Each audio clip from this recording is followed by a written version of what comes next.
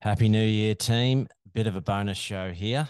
The usual show will kick off again this weekend. We're going to do a recap of the year from last year and what our goals are going to be for this year. Just a heads up, this bonus show, it's more coaching and sort of just hearing from one of my martial arts coaches from over the years. And if you're not into the combat sports chat that we have, probably don't listen to this one because there's a lot of talk about that, and don't unsubscribe. And we'll be back with the running show next week. We do talk a bit of running, but the bonus shows with a guy called Steve Robbo Robinson. If you listen to episode 3, where I talked about when I won the first state title, he was my coach at the time, and he was a guy that I met around 2008. Yeah, I found the gym that he runs at Redcliffe, and I was going through a bit of a rough patch at the time. One of my best friends had been killed on a motorbike, and I was in a bit of a hole. I'd gotten pretty unfit, and I wasn't looking after myself. And then when I found the gym, it just gave me purpose again, and I got myself back in good shape, back into a good mental state. That was all down to Robbo, the owner of the gym. So I thought it would be a good thing to get him in for a chat. Both Robbo and myself love a good chat, so we did go on a bit, but yeah, if you keep listening, you'll take a lot out of it. So we'll catch you next week with a normal show, but enjoy this one, team. Cheers. So welcome to the show, Steve Robbo Robinson. Cheers. Thanks, Steve. Good to be here. Good to chat to you. Yeah, mate. Well, if you've listened to, I think it was episode 3 or 4, where I talked about winning the first Queensland title. Robbo was my coach that I spoke about in that episode, and I just thought it'd be great to get him on, as he's been a coach for how long have you been coaching for? Oh, probably the best part of 20 odd years. Yeah, and a lot of like the martial arts coaching, the fighting coaching. It's so similar to running. I thought a lot of the listeners, they might take a few things away from it, especially when it comes to dealing with like pre-competition nerves and stuff like that. But we'll get into all that stuff later. Sounds good. So everyone has their own story on how they found their way into like a martial arts dojo or a boxing gym or whatever. Like, how did you find martial arts? I was introduced by a friend that just sort of very vaguely, and I thought I'd go along and have a look, and sort of thought to myself, hey, look, this looks all right. And this is after the release of Karate Kid, the movie, and a few things back in the 80s. And I'd done some boxing in the 80s, and then I sort of come across sort of the freestyle martial arts. I thought, you know what, I could do this. I like punching people, and I liked had a bit of a temper as a kid, and thought this might help me control a little bit of that. Yeah, bit of discipline.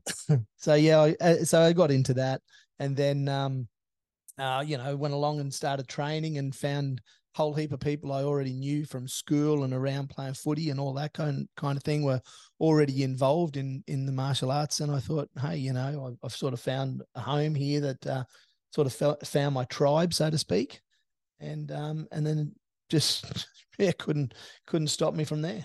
So was that North Queensland or in Brisbane? No, that was up the Sunshine Coast. That was in Gympie originally.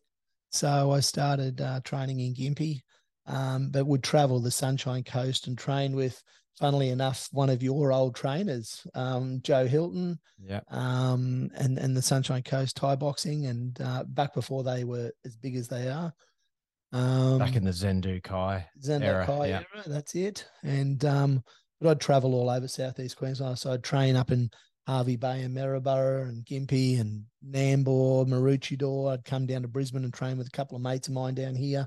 You're talking sort of like 1980s, 1990s at this period, eh? Yeah, that's it. So and back in them days, like that was MMA of today was Zendu Kai and stuff like that, wasn't it? Like that's maybe kickboxing was maybe starting a little bit, but you're talking like tough guys, eh? Yeah, from way back. In 84, I think it was 85, I walked into the PCYC down at Logan. So back in Woodridge, down in the good side of town. That's where I grew up. So I learned how to fight and those kind of things. And it was tough stuff. Like just walking down the street, you get chased and beaten up by anyone because that's what the era was like. And when I started martial arts, I'd moved up to Gympie. I started Zendo Kai in 1990, and it was still pretty tough guy stuff. We it wasn't a training session unless you came home with something broken, something bleeding, something bruised. And it was just the way it was. And no one questioned it. We didn't question that this is how you trained. And we just kept turning up all the time, which is something I don't get anymore these days. It's not quite like that. But yeah, it was a lot harder time. And I'm happy that it wasn't earlier. I know the 70s and early 80s were a lot more violent, let's put it that way, just in the street as well as in training facilities. But yeah, it was a good era to grow up in. I learned some really tough lessons, physically tough, mentally tough, emotionally tough. And yeah, it was really worthwhile. And I've tried to bring that through, and I still am pretty tough training, as you'll attest to. I never gave anyone anything. I've never built anyone up telling them they're any better than what I think they are, or what they prove. Yep. No one ever got a participation trophy for turning up. So yeah, that were the early years of my martial arts. But I loved it. I think I started training karate in 1990. Kickboxing was around. There wasn't Muay Thai back in those days. It was very, very rare to find Muay Thai in Australia at that stage. And I started training kickboxing, which was only an hour or two after karate training 2 or 3 times a week. And then I jumped in the kickboxing ring. So 30 years ago, or a little bit over 30 years ago, nearly 31 years ago, I had my first kickboxing fight at the Mooloolaba Hotel. So the Sunny Coast days, and they were rough nights. Mooloolaba Hotel. Jeez. It was funny because Roger and Joe Hilton put those shows on back in those days.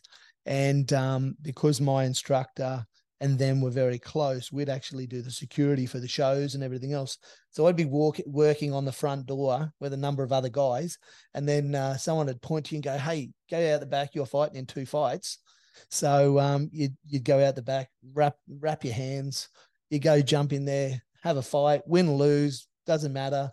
2 fights, you get changed. Then next thing you know, you're back on the door working, and people would walk through the door and go, "Oh, good fight," or "Oh, you fucked that up," or whatever. And you'd nearly get into another fight on the door.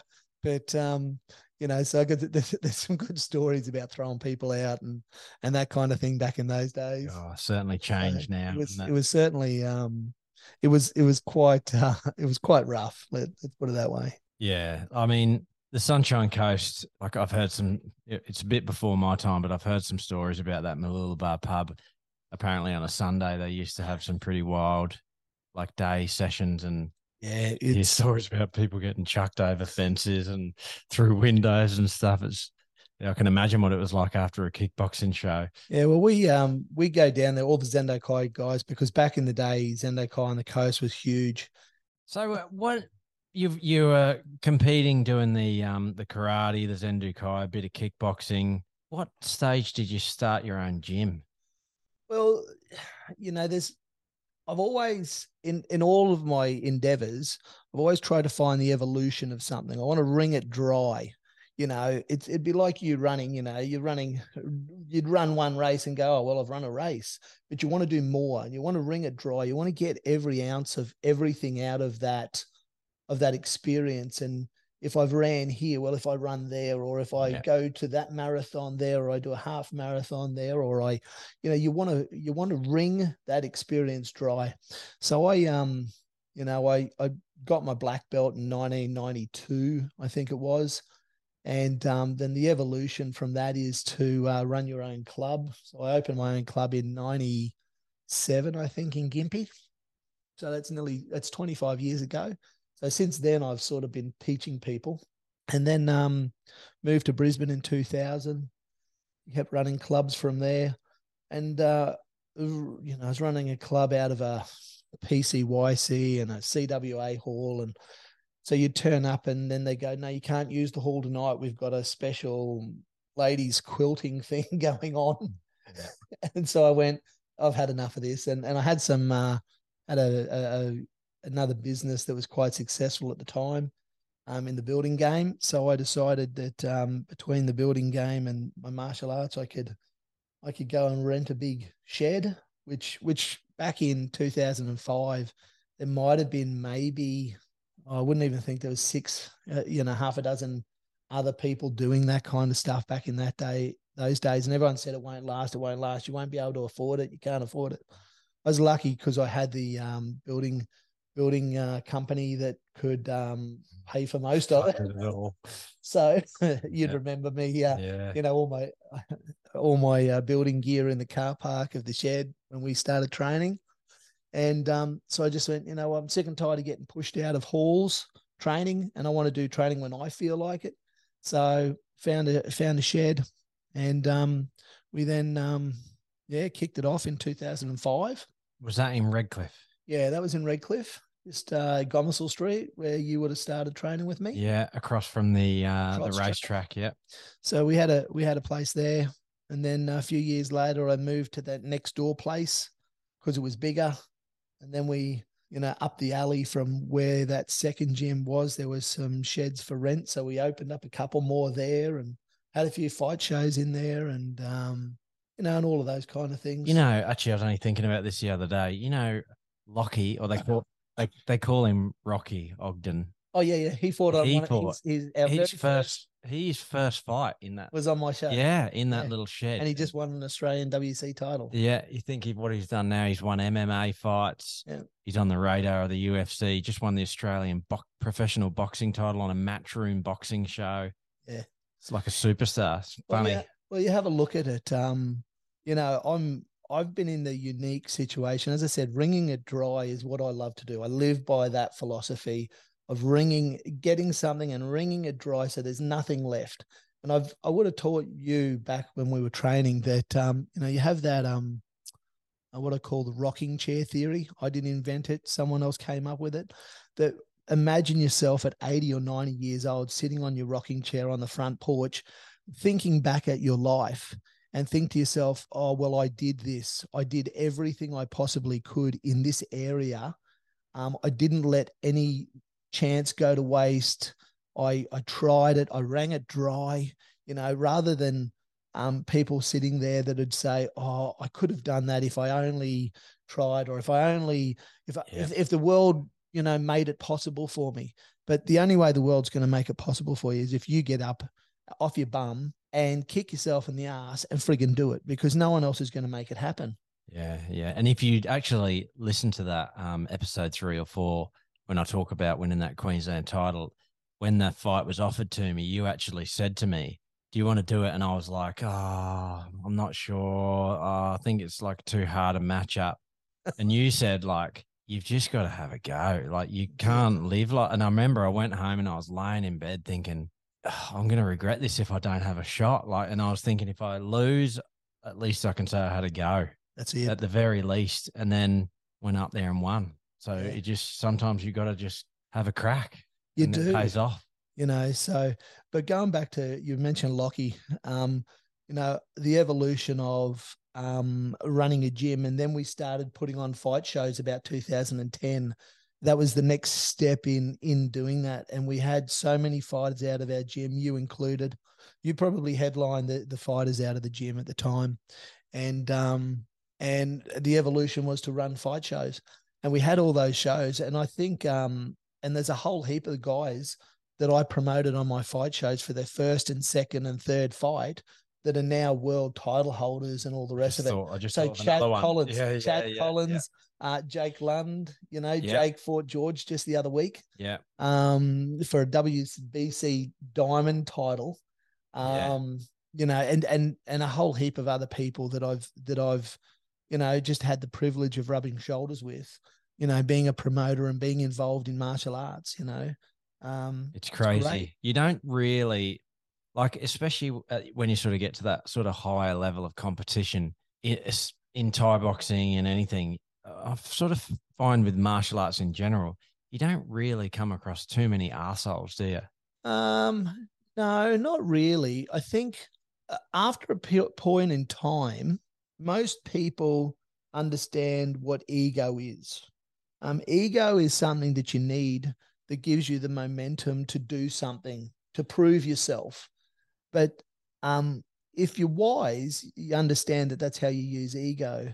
When you're young, you got this ego and you don't know what to do with it, and you turn into an asshole, Yeah. really, until you develop something or understand it differently. And that's where any discipline, whether it's martial arts, whether it's running, whether it's football, whether it's something, you've got to work through a stage of understanding that it's, I'm blessed rather than I deserve it, Yeah. and I look at it that, I've fought, I competed back when I started martial arts. Kickboxing shows were very rare. It might have been 3 or 4 or 5, maybe a year. Malcolm Anderson did them in Brisbane. Roger and Joe did them up the coast. There was a few other promoters here and there down the coast. Blair Moore put them on, a few other people, and there wasn't very many around, but there was lots of tournaments. We had lots of martial arts tournaments. So I'd be in a tournament every month, and you'd go in there and you compete sparring and weaponry, and you'd do katas and all that for martial arts. And I had an ego that I'm good at here. But after a while, you understand, well, the more I learn, the more I realize I don't know anything Yeah. really. Yeah. And 30 plus years of martial arts now, and I'm still thinking to myself, I'm just a white belt, I'm Yeah. just a beginner. You think you know, but you really only know this much of like a world of knowledge, eh? Like it's just always evolving. It's always changing, as well. Another thing, like the theories behind different training styles changes. Like it just, like these fads come in with It's quite, yeah, it's yeah. quite funny. And you'll remember this, and most of your listeners will remember this, over the years, we've been taught by the medical profession or the health people, milk was good for you, then milk was bad for you, then milk was good for you, then milk was bad for you. Yeah. And it changes all the time. And as you say, when I started training martial arts, it really was when I can remember my first fight, and training up to that was I'd do about maybe an hour after karate training, and then I'd go for a run for about an hour. I used to love running too when I had knees that work properly. But we just the training was just getting there and punch and kick. That was kind of it. And then it'd evolve and and from when you were fighting under me how much I'd try to get into your head. It was a psychology. It wasn't even about really training. It wasn't about punching and kicking. You know how to punch and kick. Yeah. It was more so how to control your emotions, how to control the adrenaline, how to control yourself. Yeah. There's a lot of a lot of the physical stuff. What I'm trying to say is already there. It's the psychological Yeah, stuff. there's only so fit you can be. Hey, you can be once you get to that level of fitness, you're not going to get any fitter. No, that's The right. rest of it is all just being calm and relaxed. And I think someone who just seems to get that right every time he fights is Jake Lund. Like he just always seems to be so calm, so relaxed that everything he does just flows. Yeah, because he's not stressing and doesn't seem anxious. Like it's just nice to watch. well, Jake's a funny character, as you know. Liam fought him. It was Liam's third fight, Jake's third fight, and they drew at the Redcliffe Yeah, Rampage in PCY. Redcliffe. Yeah, Yeah, yeah. yeah, What was that? Maybe 2012, yeah, 10, yeah. 12, 2011, So it'd be at least no, 10 years it ago. was before. It was maybe 2009 because Liam fought on the same night that I won the Queensland title, and he'd had 5 fights by then, I think. Right. So it Yep. would have been maybe Look, 2009. your Yeah, memory might be better then, because I tell you what, I can't keep track of it all. But I've refereed. Oh, we'll get to the yeah, evolution of why I've yeah, but I've refereed Jake a couple of times, and he's one of these athletes that has learned how he's got an ego, but learns how to control it, and just his presence as he sort of walks into the ring. He has learned how to control that so well that everyone just stops and looks at him, you know. And there's some people that you see that have learned how to do that, and it's in all kinds of in all kinds of different genres, all kinds of different things, where you'll be sitting down in a meeting room and someone will walk in the room and you'll feel their energy. You'll feel and understand that, hey, this person's important, you know, or something like that, you know. And when you're able to manage to control mentally what's going on in there, in your ego and everything else, I think that's where true success comes. Yeah, spot on. But yeah, so yeah, look, it's quite a we go back. Oh, sorry, I'll go back to that evolution comment, you know, and you asked about starting a gym. So we started the gym in 2005. And you were a big part of that throughout. I think you come and started training with me about 2008, 2009, was that? Yeah, around 2008, I think it was. It was, yeah, when I started the Thai box, the karate classes were massive as usual. They still are to this day, I think. But yeah, they're still pretty good. Thai boxing wasn't that well attended. But then once we got I had like one fight because I didn't really, I thought I was too old then. I would have been about 29, 28, 29. And Steve said to me, I think you should have a fight. Just do it once, just to show the boys that it can be done. And I think if you do, then a few of the other guys that were starting to get pretty good coming through, they might jump in there and have a go as well. And then that was kind of how it started. It was one. Yeah. It was me, Nathan, and Blake. That's it. And we all won, which was a real shock to everyone. Not so much a shock to us, but the other gyms just figured, like, who are these guys? Like, we're going to towel them up. And we won, all of us won. And then that was kind of the start of like a snowballing.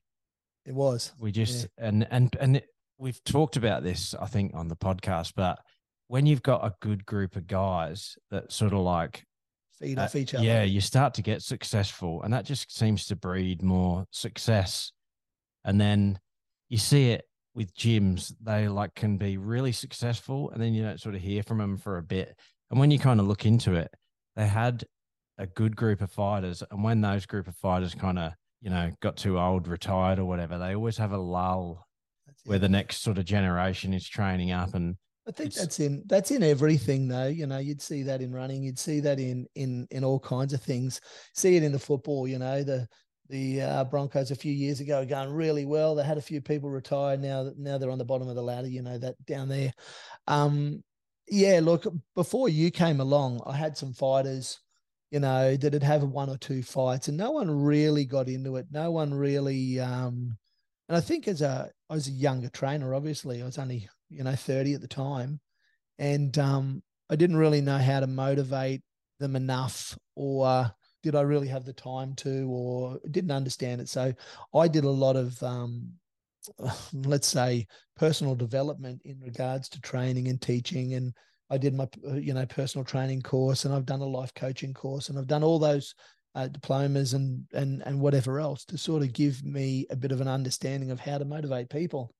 I'd had a few guys that had fought and had a few fights to some degree of success and not, and then when you came along and I went, you know what, you guys yourself and as you said, named a few others that really had some something that I thought, you know what, I can see something here. And look at to the success of it was probably based on you motivating the boys to get out and go for a run beforehand, to push. And, there was a stage there and I could see it in you where you were unstoppable. I'd tell you to do so. I'd have a shit of a time trying to con you into having a fight or whatever else, because you were so ritualistic in so many things, which we could go into if you want to. But, and then that started. But like you said, a good team and surrounding yourself by motivated core people will make anyone successful, So if you wanted to be financially well-to-do, and if you hang around some of the smartest business people, it'll only rub off. It can't do it. It's got to rub off. And so when we had the gym there, it was yourself and Nathan was floating around and Blake, Liam, Jacob. I start forgetting the names, honestly. Mitch, Oh, Lockie, Mitch, Lockie, yeah. Marie was really good as Marie, well. Um, Lucas. yeah, Funnily Lucas. enough, Lucas is training Jake now. Yeah, yeah, yeah. So, but look, we had a great core bunch of people that were really fighting, and we had and you remember what I used to teach us? I used to say to you every week, I'd say train every week like you're fighting every weekend, and it literally was. I'd get a phone call. I remember one of Mitch's first title at Metro. Anyway, and I get a phone call and go, have you got anyone at 69 kilos that could fight for a title? And I don't think you were training as much at the time. I think it was around my wedding. I might have even been You just might have been, just about to yeah. go to Bali So to I get said married. to, I said to Mitch, I rang him up and I said, Mitch, I got a fight for you. He goes, oh yeah, what about? He says, oh, it's in 3 weeks. He goes, oh yeah, right. Yeah. I didn't tell him Hadn't much. been I training. just Yeah. said, come on in. I reckon you can take this. And then, a week into train, I said, oh, it's actually for a title, mate. And he looked at me and I said, who cares? Don't worry about it. I don't Yeah. care what it is. You just get in there and fight. Who cares? Don't put any other thing on it except for if you like to fight, fight. If you like to run, run. Don't worry about whether or not you win the first place or you win the title or not.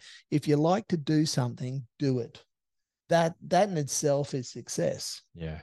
Because if you don't do what you want to do, you'll never find out what you're capable of doing or what you can do. Yeah. 100%.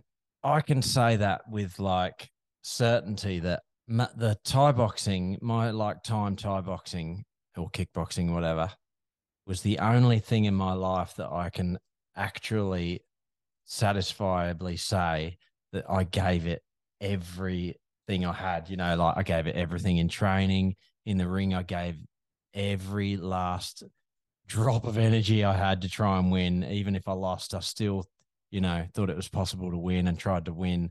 And I can't really say that for anything else in my life. Like I could have done better with when I was running as a kid. I just got a bit slack and a bit lazy. And then even with work, just sort of go through the motions with work.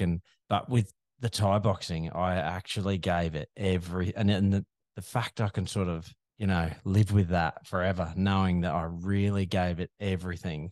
Like you were saying earlier, that rocking chair moment. Yeah.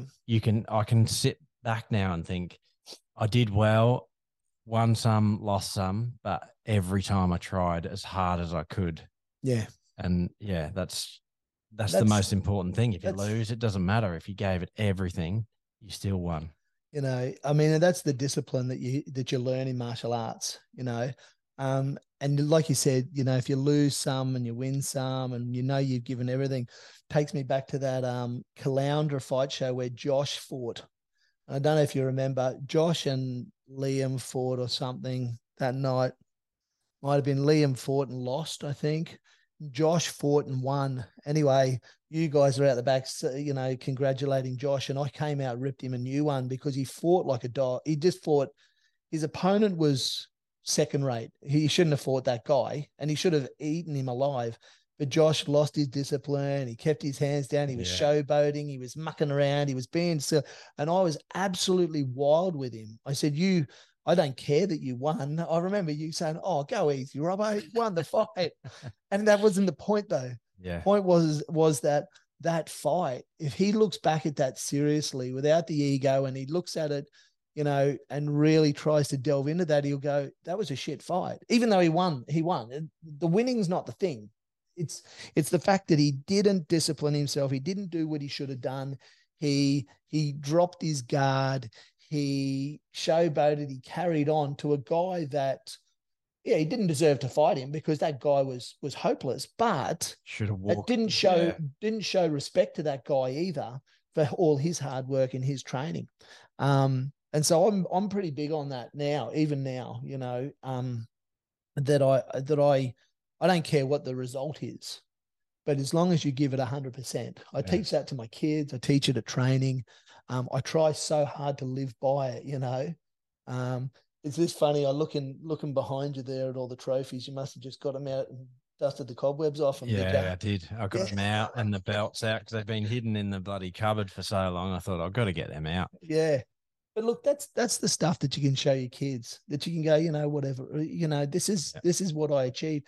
And not only just for you, but for you as a parent now of two boys to go, you can achieve anything you want. If you dedicate yourself to anything, it doesn't have to be Muay Thai, it doesn't have to be karate, it doesn't have to be running. It can be anything yeah, because the philosophy is the same. You got to discipline yourself to go, you know what, it's raining this morning. It's nice and warm in bed here, but you know what, I got to get up and I got to run, or got to go play tennis or got to whatever. go Yeah, play. I've got to go do those laps in the pool. yeah, I've got to go and practice 3 hours of vocal lessons to be a singer. I've got to go practice my dancing, whatever it is. It doesn't really matter. And when you look at, you know, so big now on TV is, the talent shows. I don't watch a lot of TV, so I can't remember what they're called. But like Australia's Got X Talents and X Factor and Factor and stuff all of like that. those. Yeah, And you look on there and you see the people, and you can see someone that just gives it everything when they're belting out a song and they're singing. They could be off pitch, they could be all over the place, but they're giving it 100%. And when you find that person that gives it 100% and has that little bit of talent, you go, oh, that's what we need. yeah, And I think that's what I saw in you when you started coming into the gym, because I was still developing myself as a trainer, and I thought there's something here, and you inspired me then to actually put my head down and go, how do I actually help this guy that I think's friggin' really good? And it attracted all these other good fighters. I remember we'd go to a fight show with 5 and 6 people. We'd walk away with wins. five or six Yeah, wins. Grant Sellen used to say, what the friggin' hell are you guys doing over there? Because we'd walk away with 5 or 6 wins, yeah, and I'd always downplay it all. I'd go, oh, I don't know, mate, we're just lucky. But I know we worked out, yeah, I trained the asses off you. And what made me feel even more, I suppose, helped me understand that is that not only the results we had in the ring, but also in the club, and then watching the boys and what they did outside of the gym, because they had that discipline that, yeah. I was trying to instill in them. It saves lives. It does. Oh, Like it. Yeah, you've got young troubled guys come in the gym and they've got no discipline, no respect, and within a couple of months they're saying please and thank you, and yeah.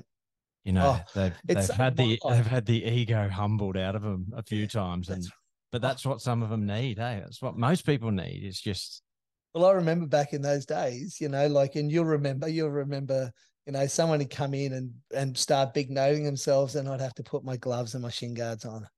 And I'd think, oh, gee, this is going to hurt me. But I had an ego that I had to prove to everyone that I could do what yeah, I'm telling you guys to do. And I don't know if you remember, for the first few years when you were training, before you jumped in any fight, a week or two before, I'd jump in the ring with you and go toe to toe with you. And I'd just give it everything I got, because I went for broke. I wasn't fit, but mentally I thought, I've got to get it up yeah, over these boys, because what they're going to face in a week or two's time, yeah. is going to be worse than this. Um, you know, I think you were doing that quite a bit until like one night you did that, and then we just heard this like scream, and you were lay on the floor, and you just completely snapped your knee. yeah, that was some troubling times. The old snapping of the ACL. I was on the floor in a bag of pain, let me tell you. And you've ended up having both knees done. Yeah, I've had Yeah. both knees done, and one of them is probably due again, because it's been probably 8, 9 years now, and it just hasn't. Oh, and I've had a good run out of it, but I haven't eased up on it at all. Yeah. I'm not going to stand back and go no and use my knee as an excuse. Even at the point, I think it was about 4 or 5 years ago, I jumped back in the ring. So Oh I yeah, went yeah, back in there yeah, because, again, for the same purpose of, if I'm telling you guys to do something, um, I got to walk the talk, you know. And if I don't get in there and train and push myself and prove myself, no one's going to respect me, especially when there's a new breed of guys. So you talked about the up and down, or the ebb and flow of people in the gym. We had a whole good bunch of group of guys there training really training a lot. Some guys came, some guys went. But yeah, we've had these ebb and flows in the gym, and we've had that whole bunch of guys from 2008 to sort of 2013, 14, I think. Yeah. 5 or 6 years was brilliant. And then you guys, a few of yous retired and a few of yous this and that. And then, we moved gyms and we did this. And I had a bit of a personal marriage situation and dramas that threw all that around. And I've built the gym up and built it, and then it's dropped down again and built it up and dropped down. And COVID's obviously hit us something fierce. And What did you do through COVID? Did you have to just shut? well, we had shutdowns. I think I shut down 3 or 4 times for 2 weeks, 3 weeks, 4 weeks. But over 2 years, I lost nearly 50K just keeping the gym open. Oh, God. Yeah. Because I moved into a bigger space too prior to COVID, expecting it to explode because the numbers were exploding in the gym and everything was going really good. COVID came and overnight just closed the doors. It really did rock me, and it nearly sent me to the wall financially from a business point of view. It did challenge me a little bit psychologically, along with a lot of other people, mind you. So yeah, I think it affected just about everyone psychologically. Like, yeah. And I think those effects are going to be well seen for another 10, 15 years yet. yeah. So anyway, we managed to get through that period. I downsized again, and then, some of the things that wasn't working, the MMA classes were really good at that point in time back in the day when we had guys fighting all over the place, MMA, and I was training them, and that was good too. But we've cut back on a few things now, and I'm looking forward to building up in the next couple of years again. So you started refereeing and like you're refereeing Thai boxing and MMA, and you're probably one of the most popular like referees for Thai boxing and MMA going at the moment. Like you're on all the big local promotions. Yeah, I'm pretty lucky. How did that start? Well, back early, say late 2000s, must have been 2007, 8, 9, alongside the Muay Thai classes and kickboxing we were doing, I was doing a lot of karate tournaments. So I promoted a few tournaments and I was refereeing those tournaments and everything else. And then I was invited to referee at a few other shows, just little shows. And then I got involved with the girls at Ignition and started refereeing and doing all of those shows. And then, do a training class and whatever else. And just the sheer fact that I'm still here doing it 20 years later, a good 10 years of refereeing, and then tied up with WKBF there for a long time, and I'm still am. So on Ian's show, so now I'm the head ref there and the head official. And then I've gotten involved with WBC and everybody. So I ref WKBF, I ref and judge at WBC. And because we had a long MMA history with some of our fighters there, and I knew and established connections with all of the guys there, I got involved in the background with the MMA officialing. And so now I do the reffing and judging at some of those events, and some of those events are now streamed on UFC Fight Pass and that's XFC, isn't it? No, that's Eternal down the Gold Coast. Okay. Yep. So and just for the sheer fact that I've been around, involved in it all fairly heavily for at least 20 years, the MMA and the Muay Thai sort of gets there. What's the best fight you can think of off the top of your head at Thai boxing because they say that being a referee is like being in the fight, but you just don't get hit. It's the best seat in the house. It is so exhilarating in a good fight. So the best one that I can come back to is the final it wasn't even the final, sorry. It was a fight between Daniel Valasaga and Gokhan Turklamaz. Oh, yeah. Yeah. For the tough man competition down at Gold Coast Carrara. Yeah. Back in, I don't even know, like maybe 5-6 years ago. Yeah, 4 or 5 years ago. I'm not sure. 2018, 17, 16. I'm not sure. And literally that place had be at least 10,000 people in there. Oh, well, felt like it. Probably Yeah. wasn't, but there was probably Massive 40 or crowd. 50 tables around the ring, and then the stadium was full. Everybody was on their feet screaming. These two guys are just going head to head, punching each other in the head, and I could feel my teeth rattling. That's how intense it was. Everyone was screaming. The bells go. I couldn't even hear the bell. Like it was just so intense, and every ounce here is just tingling. It's just so yeah, it's just incredible. You know, to be in that. It's really good when you're refereeing professional fighters. They know their job. They know the rules. You're just basically standing back and starting and stopping the round. Really, that's about Yeah. it. Yeah. I've had to do a lot of the grunt work with amateurs, which don't know the rules, don't know what they're doing.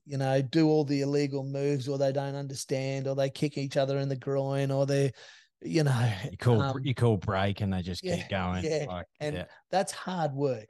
That's really hard work, um, because you're non-stop all the time. But look, I love it. I've because I've gotten so much out of martial arts myself. I love being involved in it, but I love giving back. Yeah. Yeah. And that's there's a guy, 7 Habits of Highly Effective People, a book by Steve Covey. I don't know. I probably would have told you years ago to read the bloody thing. Anyway, there's some really good things in there, but he also put out a eighth book, and the eighth book is about leaving a legacy. So it's good for people to be able to be successful in an area of, it doesn't really matter what it is. But if you die with that knowledge and you don't pass that on, that's just a waste. Yeah. Do you know what I mean? So we can look around today, in society, and we can see how much we don't have anymore. So my background in the building industry is a bricklayer. And when I went to college back in 1990, 1989, 1990, we were building fireplaces, we were building stairs, we were doing this kind of stuff, Archways and stuff like that. archways Yeah. and all of that. Nowadays, you'd be hard pressed to find a bricklayer that could do any of that kind of stuff. All of that knowledge is sort of gone. It's in books, and there's a few people that might dabble in some of that stuff. I actually got a phone call maybe 3 months ago from a guy who was trying to track down a bricklayer to build him a fireplace out at Sanford. And he must have rung 20 or 30 people, and he got my number because someone said, "Oh, Steve used to build fireplaces." Because I went through a stage where I thought, you know what, no one else is doing this. I'm Yeah. going to build fireplaces because I can see I can make some money out of this. And not only make money, it's an art form, Yeah. Yeah. and you go walk around in any city, and you have a look at the old brickwork on the churches and the brickwork Yeah. everywhere. And I'm just in awe because there's stuff that I go, damn, I wish I could learn how to do that. And I could probably teach myself because I'm pretty handy like that. But I'd love for a master to have taught Yeah. me. Yeah. I'd love for somebody to do that. Um, There's a guy on Instagram you should follow. He's called the Traditional Bricklayer. He's from London in England, and right. he does all of the like the old ancient houses in London that have Yeah. like lived through the war and stuff, and they've got certain Yeah, bonds and patterns everything, of, yeah, Flemish like, and and he goes in and does all of yeah, the, herringbone and all that it's it's restoration stuff. it's crazy, and he like hides coins in the in the Yeah, mud and stuff for the next generation. yeah, It's it's cool. awesome. Yeah, he's old school. I used to do some work in the city. Was restoring different people and places and things with old brickwork and stuff, and I used to just love it, and learn how to do it. But again, that was my original trade, and I drank everything out of that trade. I was a bricklayer. I was an apprentice. I was a bricklayer for somebody else. I ran my own gang. I went, okay, what do I do now? Well, I'm going to run 14 and 15 guys. I had a bricklaying company. I stitched up as much work around everywhere, thinking that was success, only to realize that I was losing money. So I went, you know what? I've done everything I can in that space. I was offered to go work in TAFE teaching bricklayers. I thought, oh no, I don't want to do that at this time. It wasn't conducive with everything else I had going on. So yeah, so when you see someone that's good at their art, when you're refereeing that, it's fabulous. Like, I refereed Jake Lund against can't think of his name now. George Mann, the No, I didn't get to recently. referee that. I would have loved to have, because both I know Oh, you were commentating. I was Yeah. commentator. Yeah. That's the next step, Yeah. But the I refereed George and some other guy at the Mansfield Tavern on Destiny some time ago. I think it was his first fight back, and he was looking so just on point. And this other guy had actually stepped up a weight division and shouldn't have fought him. And I think he only lasted a round or Oh, two. sorry, Jake, not George. Oh Jake yeah, Lund. sorry, Yeah, Jake yeah. Lund. Sorry, Jake. So Jake fought this guy first fight back. Wasn't sort of in the same category, and sort of just whatever else. And even just watching Jake then, thinking, wow, he's really got control of his ego, he knows who he is, his whole presence is really good. He probably wasn't hurt as bad as he could. No, You and know, when I was take, refereeing that fight, sounds bad, probably taking it easy on him. And I'm yeah, not he joking was. either. Yeah, he Yeah. was. He was. I think he wanted more ring time, but I refereed that fight, and everyone was on their feet, and everyone was whoa, and every local hometown for Jake, and that fight was really good. But as a referee, I didn't enjoy it because Jake was on fire, but the other guy clearly wasn't in the same category, Just surviving. And that humanity, the humane part of me is like, oh, just go down, mate. Yeah. I Don't. can't step in and stop the fight just because he's hitting you hard. But if he hits you 10 times hard and you can't stand, well, then I can Yeah. wave it off, or I can give you an 8 count. Yeah, so there's lots of fights that I've refereed, and that one Daniel versus Gokhan is just freaking intense. There's been some other really really good fights and some really good titles that I've refereed. Um, When me and or Nathan actually fought on the same show, but I think it was what was the first fight show at the Redcliffe RSL? Was that Adrenaline One? yeah, Adrenaline one. Mate, that was the same. That was so packed to capacity with people screaming that when we were fighting and just trading punches, and the referee would jump in the center, and we just didn't hear the bell. It was so loud, we couldn't hear what yous were yelling out to us. You could hear when you sat down on your stool and in between rounds, but it was so noisy, and the atmosphere. Like, I lost that night, but it was one of the greatest experiences ever because Who'd you fight that night? Ash Vanderveld, Vanderveld, right?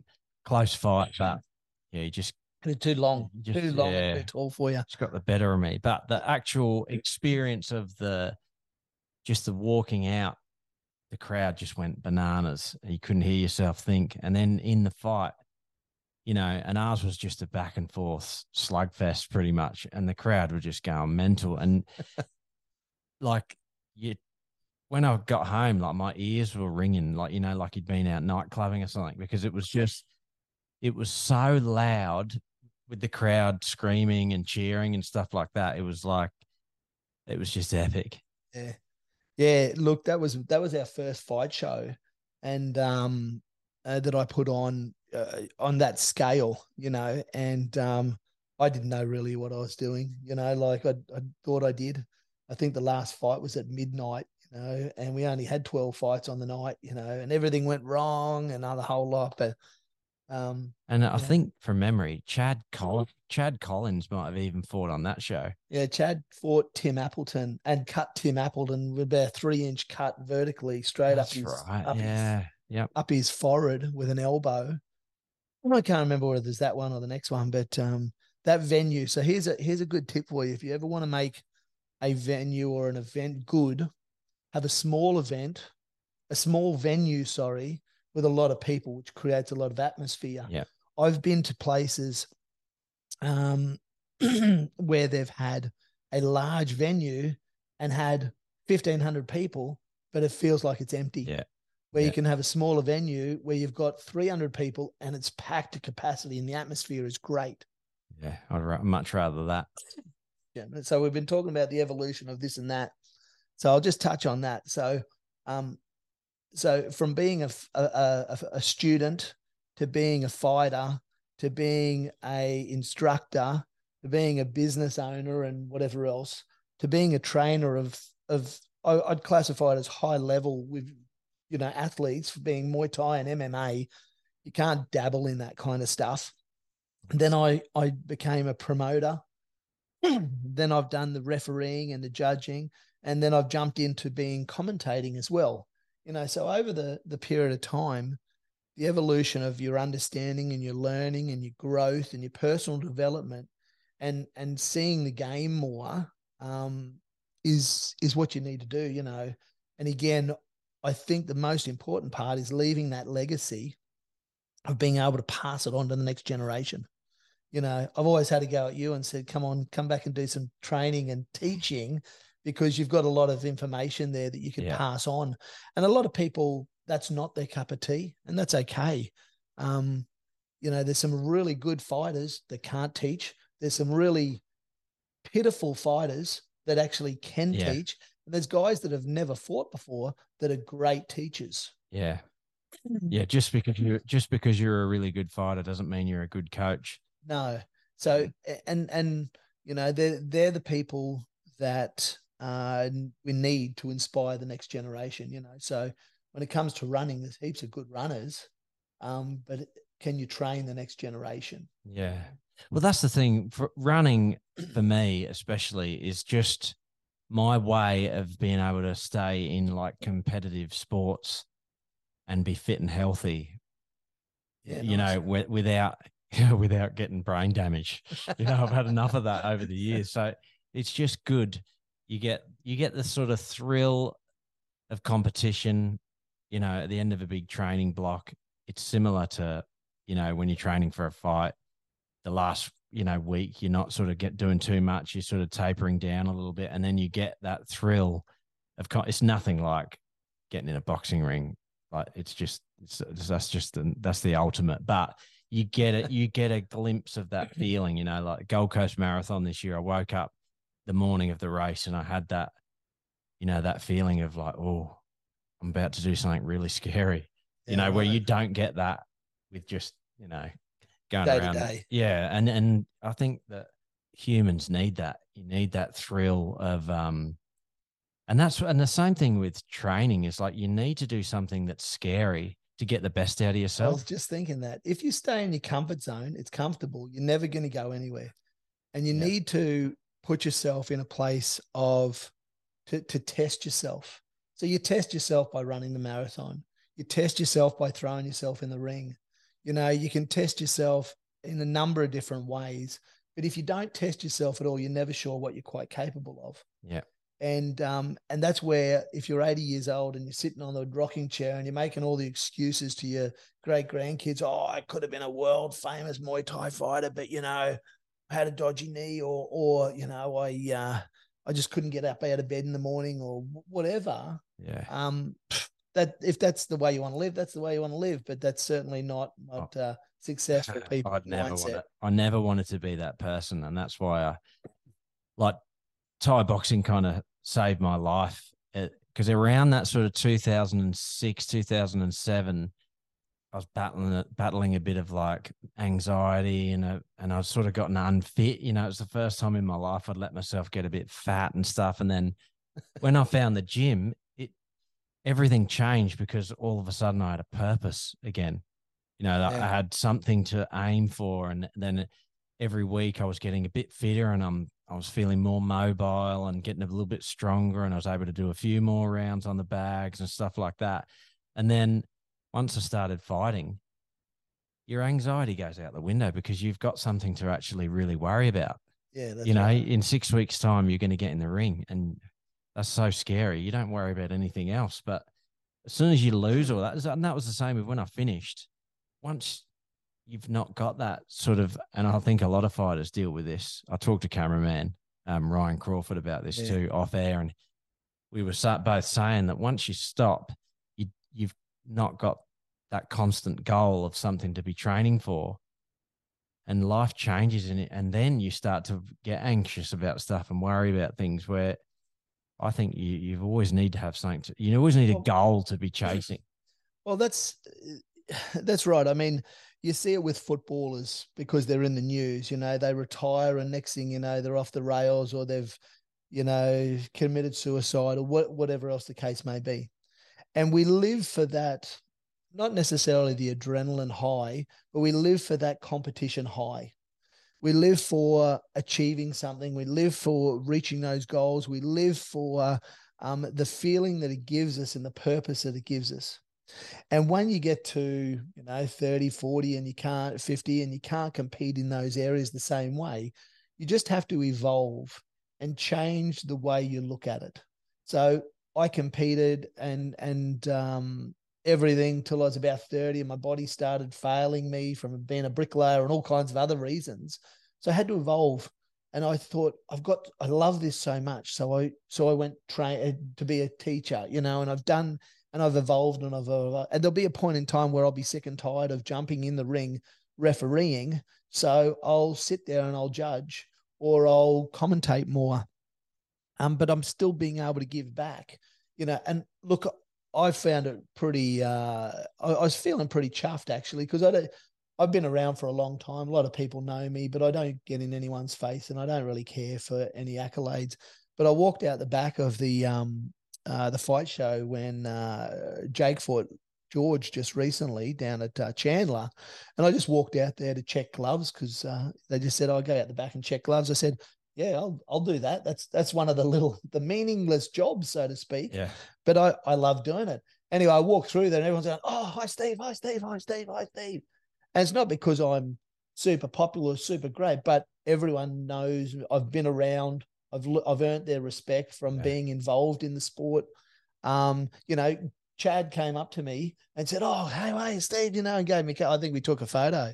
I took a photo with George and Jake and all the rest of the guys. Just because that's cool. But you rub shoulders with them all the time. I stood there and chatted to Angie Parr for 20 minutes, sitting on the stairs, waiting on in between breaks. And same because you've been in there and you've been involved. But unfortunately, sometimes people leave, and then they've got no purpose. And then that's when trouble rises up, the black dog start drinking, and, you're trying to fill that void. And some of the guys I looked up to when I was fighting and I was starting a gym, I've seen them go and then come back, and I've seen people go and not come back and do terrible things to themselves and end up in a bad way. But you've got to keep your eye on the ball. What the ball is, it can change from being a student to being a fighter to being a trainer to being a promoter to being a referee. What's next? What's next? What's next? And you just want to wring the death out of it all. I'm trying to actually get my way onto some of the UFC Australia fights at the moment. I don't even care if I'm just out the back holding a spit bucket. I wouldn't care. That wouldn't bother me what I did. But I'm trying to sort of push my way through into that. That's at the moment. That's like literally the pinnacle of combat sports, isn't it? Well, I got a guy that's invited me over to Thailand and go and referee some stuff over Thailand that they're sort of kicking on over there.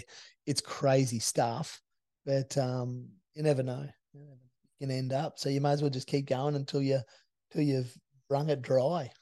Mate, back on the subject of me staying involved, I actually tried to start my own gym a little while back, maybe a couple of years ago. Yeah. And I did a bit of coaching at a local gym, like an actual weights gym in North Lakes. Yeah. But it was too small and it just wasn't going to work. And I just said to him, "Oh, look, this is just like every time I got there was benches and stuff in the way. We had to keep moving it." And I was like, "Oh," but I've looked around that there is no local gyms, but there's no actual spaces to rent. I'd have to do what you said at the start. I'd have to rent one of the halls. Yeah. And then you got to set everything up. Well, it's funny because, as I said, I've run a full-time gym since 2005. So we're up to 17, 18 years coming up in May. And because I've moved and I live closer to Brisbane now, I've been looking down there for the last 6 months for a new space to start a second gym down there. And like you say, it's so damn hard to find. So I'm looking at, trying to saddle up with another gym or whatever else. But that's the evolution of it too. Trying to do that, and like I said to you, some people aren't good at coaching or it's not their thing. You're not, like I think you've got a lot of talent there and a lot of experience that is wasted doing nothing. But it might not be that you're a trainer or you have your own gym. It might be that you can find somewhere else to use that experience in other ways, and then you've got to also not beat yourself up and you think, well, this is a stage of my life. You've got two young boys. Holy hell, I don't know what, and you've got your own business going. So there's not a lot of spare time there, Yeah. especially if you want to stay married, which I didn't. So that's yeah, I'm I coming from a good point there. But anyway, I think I've spoke about this on the podcast like before, but when I was actually fighting, Tammy would say to me, "That's the last fight. Please don't do any more." And I'd say, "Are you ready to have kids?" And she'd say, "Oh, not yet." And I'd say, "Well, let me know when you are. I'm not stopping until then." look, I can remember conversations I had with Tammy years ago. Like you'd be somewhere, she'd go, "Just make sure this is his last fight." I said, "Yeah, Tam, whatever." And I remember coming over here to your house here, dragging you out of bed a couple of mornings, and come on, let's go. We're going to the fights and Yeah, carrying on. yeah, Um, but look, that experience. This is the thing. It doesn't matter what sport you're into. It doesn't matter what experience you've had. You can draw from anything you've done the principles behind that and apply it to anything else. So the discipline aspect of martial arts, and the respect, the loyalty, all of those kind of principles that we associate with martial arts should be in everyday life. I live by the saying that if I say I'm going to do something, I'm going to do it, which is what I was taught when I was a kid by my dad. Nowadays, I find people, you're coming over for dinner, or you're coming out, you're going to do, you're coming to training. Yeah, yeah, I'll be there. I'll see you Thursday. And I don't see them for months. It doesn't upset me. It just frustrates me that that's not how I was brought up. And unfortunately, the generations of today are a little bit different in their concept of respect and discipline. So, but what you've learned out of martial arts and Muay Thai, discipline, control, respect, all of those things can be utilized as a parent. You yeah, use those principles now to teach your two boys, um, who have got just way too much energy, as we yeah, saw before. But yeah, you use the same principles in your building company. yeah, You exactly. Yeah, do totally everything, and agree. if you Yeah, don't, if you don't, what you've actually learned is yeah. just What a not what a waste. waste of Yeah, time. And it doesn't matter whether it's you've gotten that from martial arts. It could be religion, and this is, we could argue all day or discuss religion all day long. Forget about who religion in per se, but the principles you're taught in religion to, love one another, as Jesus said, or whoever and whatever else. If we live by them and took the religious connotation out of it and just said, treat other people nicely, wouldn't the world be a lot yeah, better? you know 100%. and respect and loyalty, and those things can be drawn from any of our experiences in life and put into any other future experience. Well, let's finish off on a really important thing that I wanted to talk to you about. I think just by nature, I'm an anxious person, but before fights in the gym, I was fine. I was confident, and then the day of the fight show, I was always a bag of nerves. And you were always really good at calming me down. And I guess this, for anyone listening, whatever sport, it's always the same.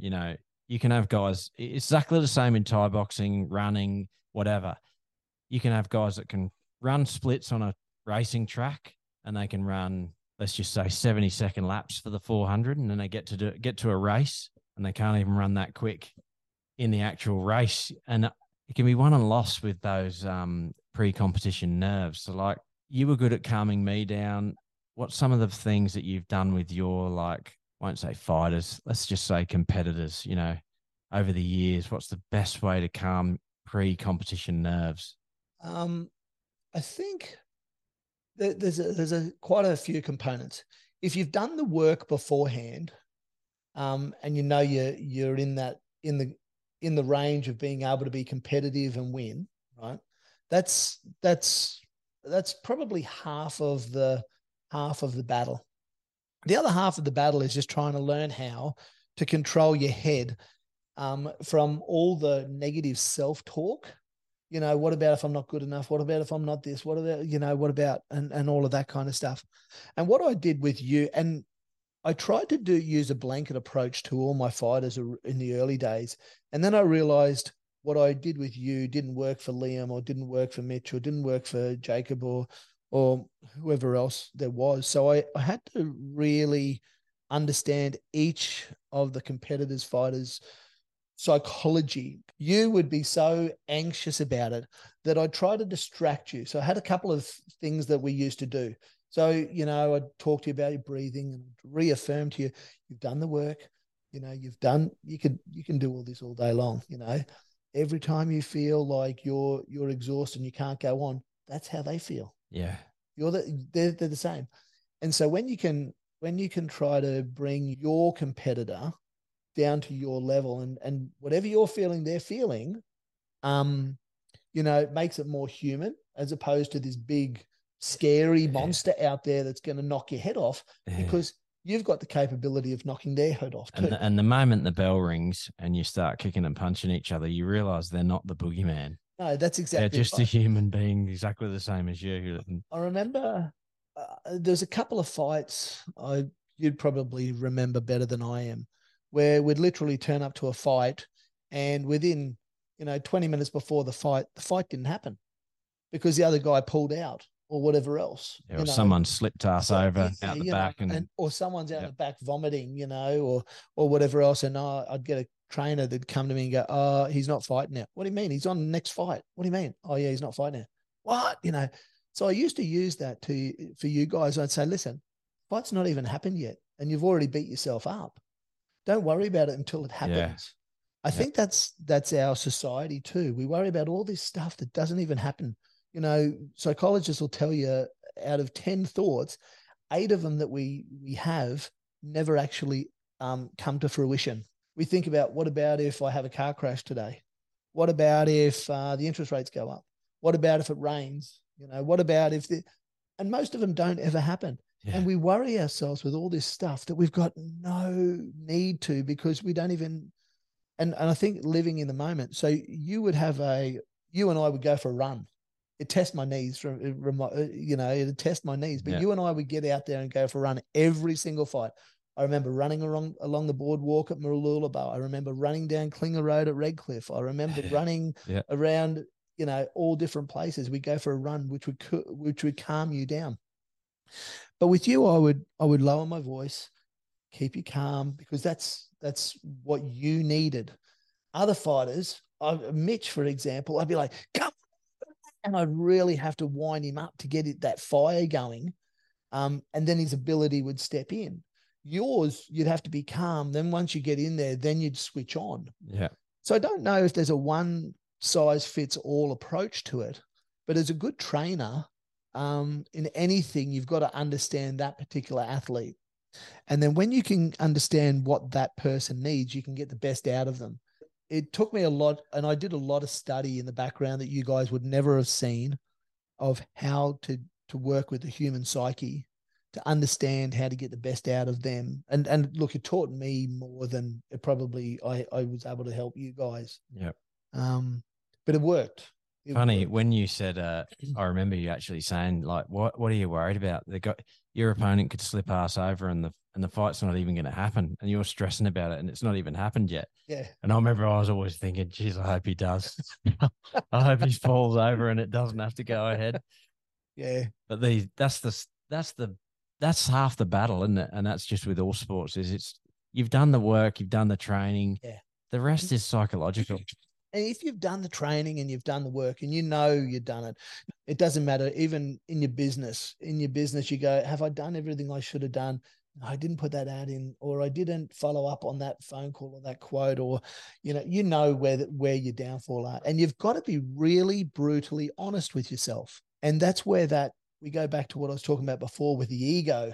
And a lot of people go, oh, I'm fine. I'm great. Yeah, I don't need anything. I had a guy recently walk into the gym 12 months ago and said, oh, I want to take a fight. I want to come and fight under you. And he'd already had 20 fights. I won't name him, But I said, okay, so when's the fight? He said 3 weeks. I said, you're not going to be ready in 3 weeks. And he goes, oh yeah, well, I'll be right. I said, well, how? He goes, oh, I fight on heart.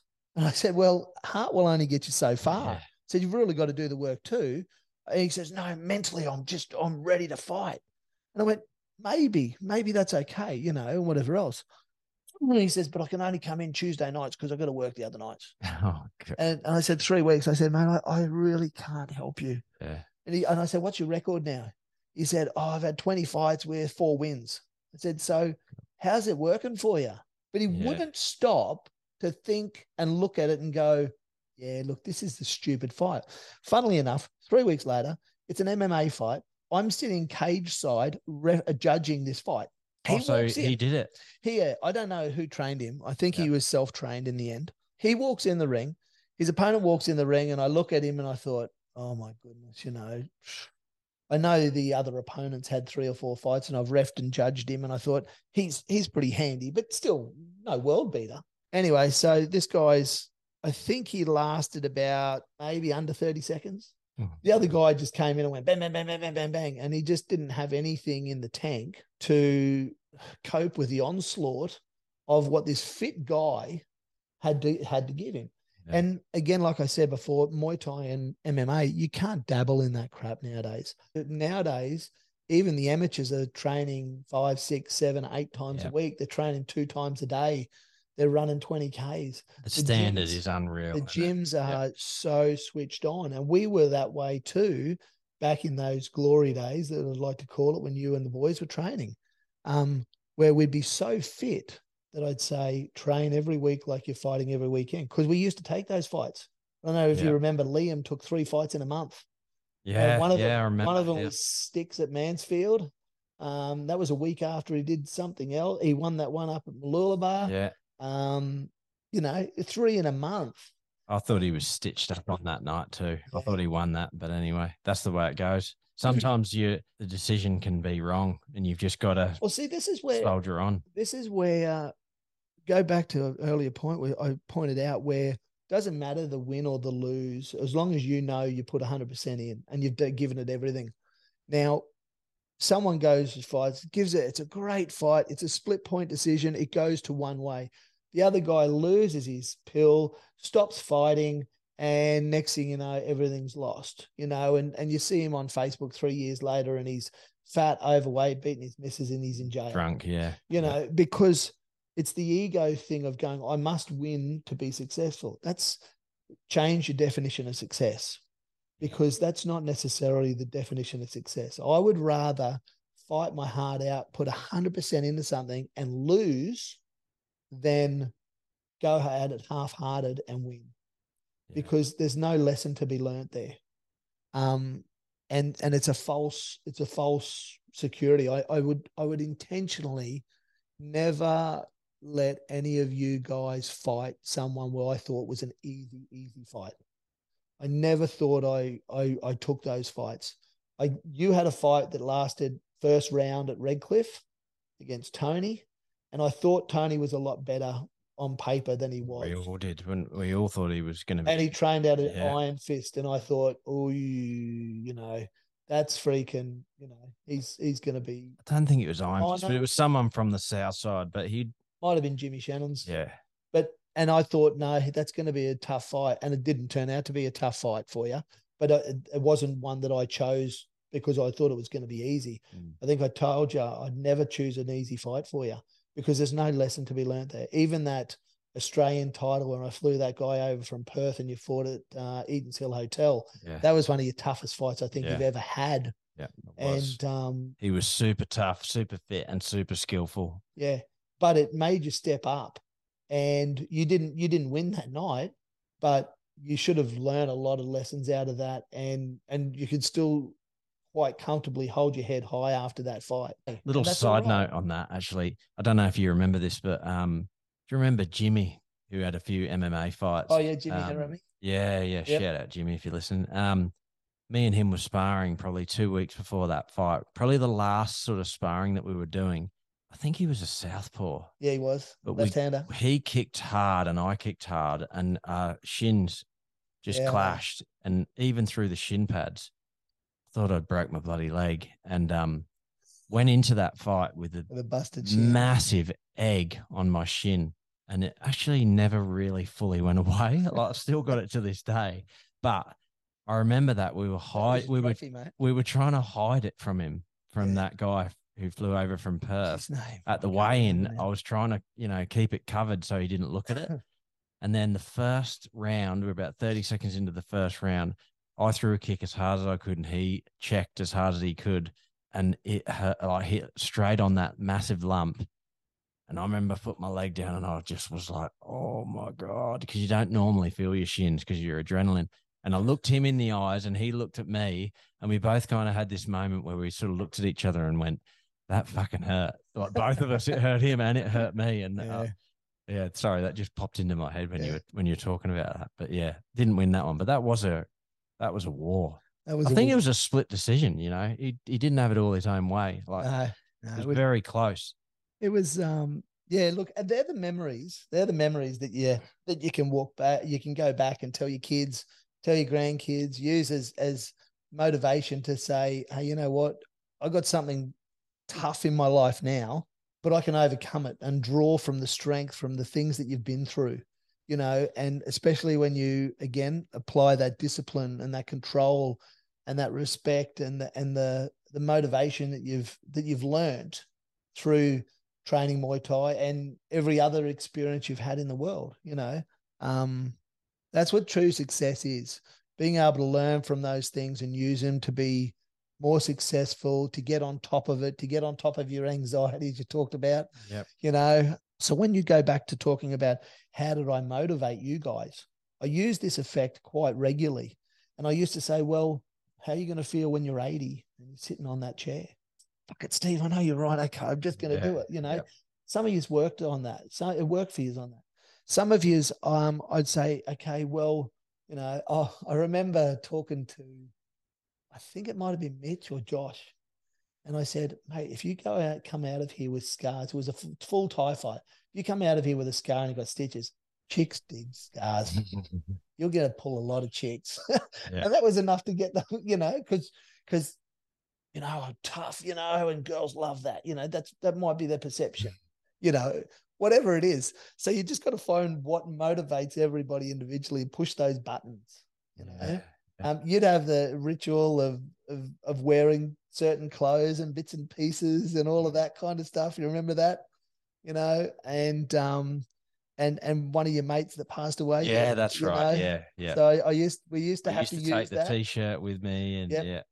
So, all of that sort of stuff is a trainer understanding the fighter and trying to not use it and leverage it, but use it to motivate you to get the best out of yourself. Yeah. Because ultimately, I used to tell you, is I'm in the ring there with you, but I'm not. It's your journey, but I'm in the corner seeing what you can't see, and I'm trying to give you direction on how you think. Is some of that philosophy that I've learned through martial arts, and how I've developed that in teaching, training, getting in the mindset of fighters, getting in my own mindset, and it's a daily battle sometimes. Yeah, it sure is. It's an ongoing journey. And that's the thing. It is those things you've learnt from when you were fighting 10 years ago, probably more relevant to you today than they were 10 years ago. Yeah. Because you use those things now to help you in all your endeavors in the future. Yeah, for and sure. And the lessons you learn, whether you play team sports and you're in that kind of environment, in a business environment, or whether you're a single athlete running a race all on your own, and you find yourself in an environment like that with business or work or family or however that works. You've just got to have the same discipline, control, and respect and self-respect, to just keep going. We were saying before we started, both of you and me love a chat, so this could go on a bit, but we should wrap it up about there. We've been going a while. Yeah, no problems at all. But mate, thanks for coming over and having a chat. It's been a long time great. coming. Yeah. It's great, mate. And look, and we've been through a whole lot of stuff. And as much as you've learnt from me as a trainer, I've learnt from you You know, and the things that I've seen and learned about myself in the process of training you and teaching you and throwing you in the ring, and has been, you just can't measure that kind of stuff. That stuff you can't buy. Yeah, you know, exactly. And people nowadays want to buy stuff. You know, if I've got money, I'm going to go buy this. I'm going to go buy that. But there's stuff that money cannot buy. I don't care what people say. Yeah, you're dead right. But thanks for having me on. Appreciate it, Steve-O, and look forward to catching up again soon. Yeah, mate. Like I say, you got to start your own. The martial arts and MMA. Talking about it for ages, but you can do it. I've got a few other irons in the fires everywhere. Yeah. So I got a few things that you mentioned before we started. I said before we started, you're like a man spinning plates. There's always like 5 of them going at the same time, eh? Yeah, there's a few things going on there. So, but look, that's again, unless you're disciplined, you can't do that kind of stuff. You've got to try to. I'm saying I'm perfect or got it together completely, but it's certainly a challenge. But you just got to keep moving, motivated, push forward, learn from what you've done and use it in the future. Awesome. Appreciate it, mate. I'll talk soon. Legend. Thanks, Steve. Catches.